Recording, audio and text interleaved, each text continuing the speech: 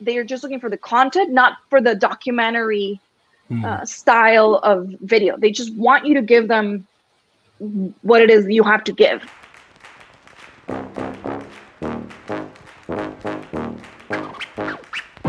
Welcome to the Podcast, conversations with startup founders, mentors, and other folks associated with Pi, the Portland Incubator Experiment. I'm Rick Tarosi, co-founder and general manager of Pi, and I'll be your host. Let's get into another slice. So I'm a computer engineer. I had no knowledge about politics. I think government was the class where I paid the least attention when I was living in Colombia, by the way. Mm-hmm. And this is how Tono Latino was born. Mm-hmm. It actually wasn't Tono Latino at the beginning. That's two names after. I renamed it twice. It started as a daily Spanish newsletter. And now I'm heavily focused on video, which is, I guess, why you invited me today. One of our other Pi mentors in residence and Pi alums, Marceau, is responsible for that. He's the one that literally challenged me to get into video because he said that I was animated on camera.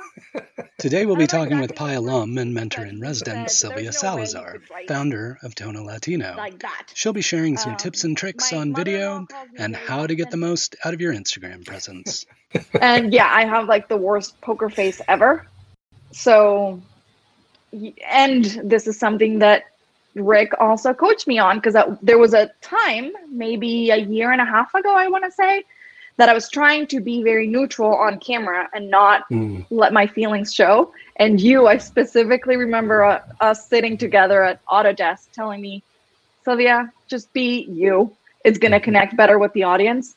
And that did two things. One, it lifted a huge weight off my shoulders and it allowed me to be me. And I definitely connected a lot more with my audience. And I think that helped with the whole process about video. The advice to just be you, I think that's easily given, but it's when you're first starting with video, it's nearly impossible. I remember you showing me here's me being robotic on video.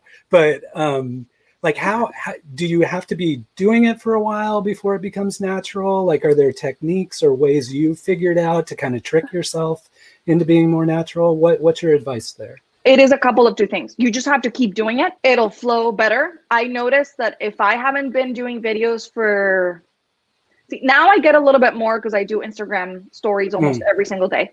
Yep. But when I would have these gaps between the videos, the first day that I would do them again, it would be robotic and it would be like you're rusty. And so you have to give it a lot more. You have to do a few more tries. The other thing is easier if you just picture one person. So you imagine the camera as one person or one friend that you're talking to versus this vast sea of people that are looking at you. Because that just feels extremely intimidating and it's like a deer in headlights. So I have one friend that I picture every single time. Her name is Cristina. She's a psychologist. I don't know if that is why it calms me down, but she's a calming presence in my life. So I imagine that I'm talking to Cristina and that we're talking politics and that I usually have my cafecito in here and she's interested in what I have to say. And so I can just relax a little bit more. Mm-hmm. I'm not going to pretend that it's easy. I'm uberly critical of myself. And like, if I have like one hair off and then I notice that when I'm editing, it drives me absolutely crazy. Mm-hmm. I pick on the makeup and the blouse and the thing and how I was slouching. A lot of times it's like you just have to get the video out. So you have to stop producing something perfect. You just get it out and then eventually you forget that your hair was off place and whatever. There was a time not so long ago, 4 or 5 weeks ago, where thinking about doing video, like I'm like, well, I got to have 3 camera shots and it's got to be highly produced and I need, mics here, here, and here. And it was super intimidating. And now that even all the late night hosts are doing stuff in their pajamas and Saturday Night Lives doing their stuff from home. Like production values have gone way, way down. And it feels to me like that's a real opportunity for us to embrace that lower production value. Do you feel the same way? Yes. And also the quality of our phones is way better than high def cameras before. All of my videos, now I can do 4K videos on my iPhone, and that's what I use. It's the easiest thing. Microphones, because of the setup that I have, for example, and because this room in particular doesn't have any fabric, so it doesn't absorb the sound. I have a lapel mic that I got from Amazon for like $70. You do not need that for normal things. I've seen a lot of people just, even with a webcam that's on their computer, and a lot of people are just looking for the content, not for the documentary style of video. They just want you to give them what it is you have to give. It's not a matter of your perfect shots. For that, they're going to go to Vimeo, I think is more of a documentary or movie style kind of thing. They're not going to go to YouTube or to Instagram stories. What does it take in addition to shooting a video for you to be successful? It depends on the platform. So for example, for Instagram, the Instagram stories that you see, you pointed out, I have captions in 99.9% of the stories that you see me doing video. Because a lot of people don't have headphones when they're watching the stories, and or some people just are better when they can actually read what the person is saying.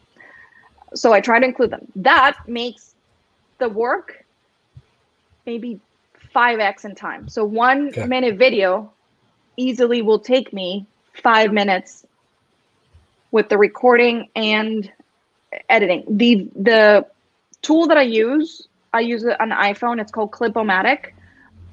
I'm sure there's a equivalent solution for Android. Is very good at picking up what you say. So the amount of edits are minimal. I would say maybe because my accent, I have to do a little bit more, or when I use proper names, like Pete Buttigieg, I remember correcting over and over and over. And eventually it actually got it.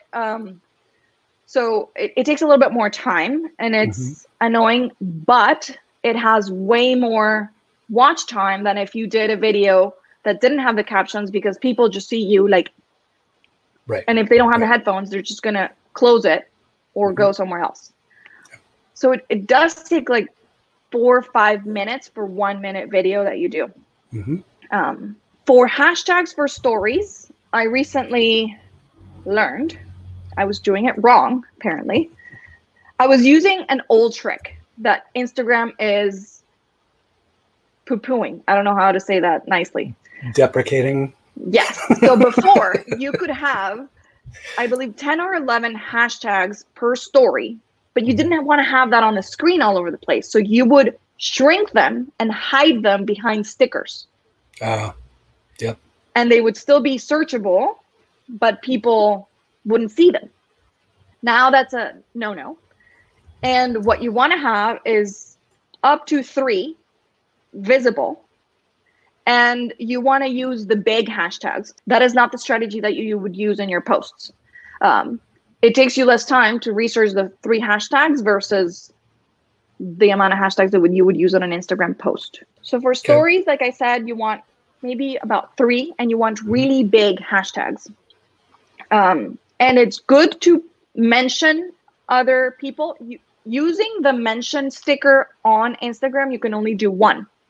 But if you use the text feature, you can mention more handles.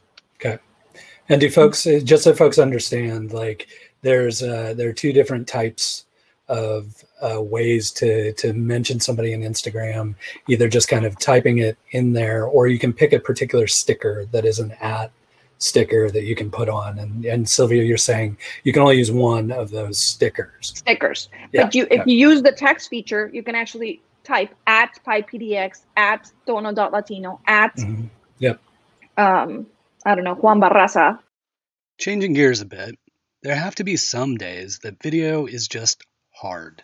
some days I just don't feel like being on camera. I do not. Yeah. I will do my hair and makeup. I will never go on camera without hair and makeup. I'm Colombian. I'm the same way. So my passport will be taken away from me, I think, or at least my grandmother will disown me. The one thing that I want to tell everybody about using Instagram is you really want to keep popping up in the stories at the top of Instagram. Okay. So the recommendation is to have about 6 Instagram stories per day. And is that original content, or can that be reposting? It can be repost. Okay. Because then it's gonna keep popping your account on the top of the screen, so you're always refreshed versus just being completely lost. Yep. If I maintain that consistent posting, I do see a lot more engagement from people. So this is my secret. This is my secret sauce on Instagram. My Ninja account is not my personal Instagram account, and it's not my business Instagram account, Tono Latino. It's a third account that I use to test things. I only have 2 friends following that account. It's a private account, and I only use it to see, okay, how do I test this new feature? Like the first time that I wanted to go live, I did it, but I didn't want to do it on my personal account. I didn't want everybody being notified, Sylvia is going live, and then me looking like an idiot. I didn't want to do that in my business account. I texted my friend, hey, Kyra, I'm going live. Can you watch? And she's like, yeah. And so I did, and I figured it out. And then I learned a few things, and I was like, oh, okay, so this is how you do it. And then I go and do it. It's like my little testing sandbox. And I do that for a lot of stuff. Anytime Instagram releases a new feature, I go into my Ninja account and I play with stuff. And I go back into the real world and I do it. And then people are like, oh, she knows what she's doing. Yeah, because I played in a secret account that nobody knows about. And I also use it to monitor how my account looks. Oh, smart. Yeah. So you get a different view on your own account. Yes. For example, Instagram has that little down arrow. When you follow an account, it'll show you similar accounts that you could follow. Yep. I monitor that very closely because it'll pick up on like, oh, Sylvia's posting about news. Let's recommend these people. And I want to make sure that the people that Instagram is recommending are definitely the people that I want to be grouped with. That's awesome. That is a great piece of advice. Thank you. So the Ninja account, and just ask a couple friends that you trust to follow you. Make it a private account so that your mistakes or your tests are not public. And it's a really easy way to feel more comfortable with all the features of Instagram and not feel so intimidated. Thanks for joining us for another episode of the podcast. We'd love to have you subscribe on your favorite podcast network, and we'd also like to see your ratings and reviews. Stay tuned next time as we chat with Saul Colt and find out how he became the smartest man in the world.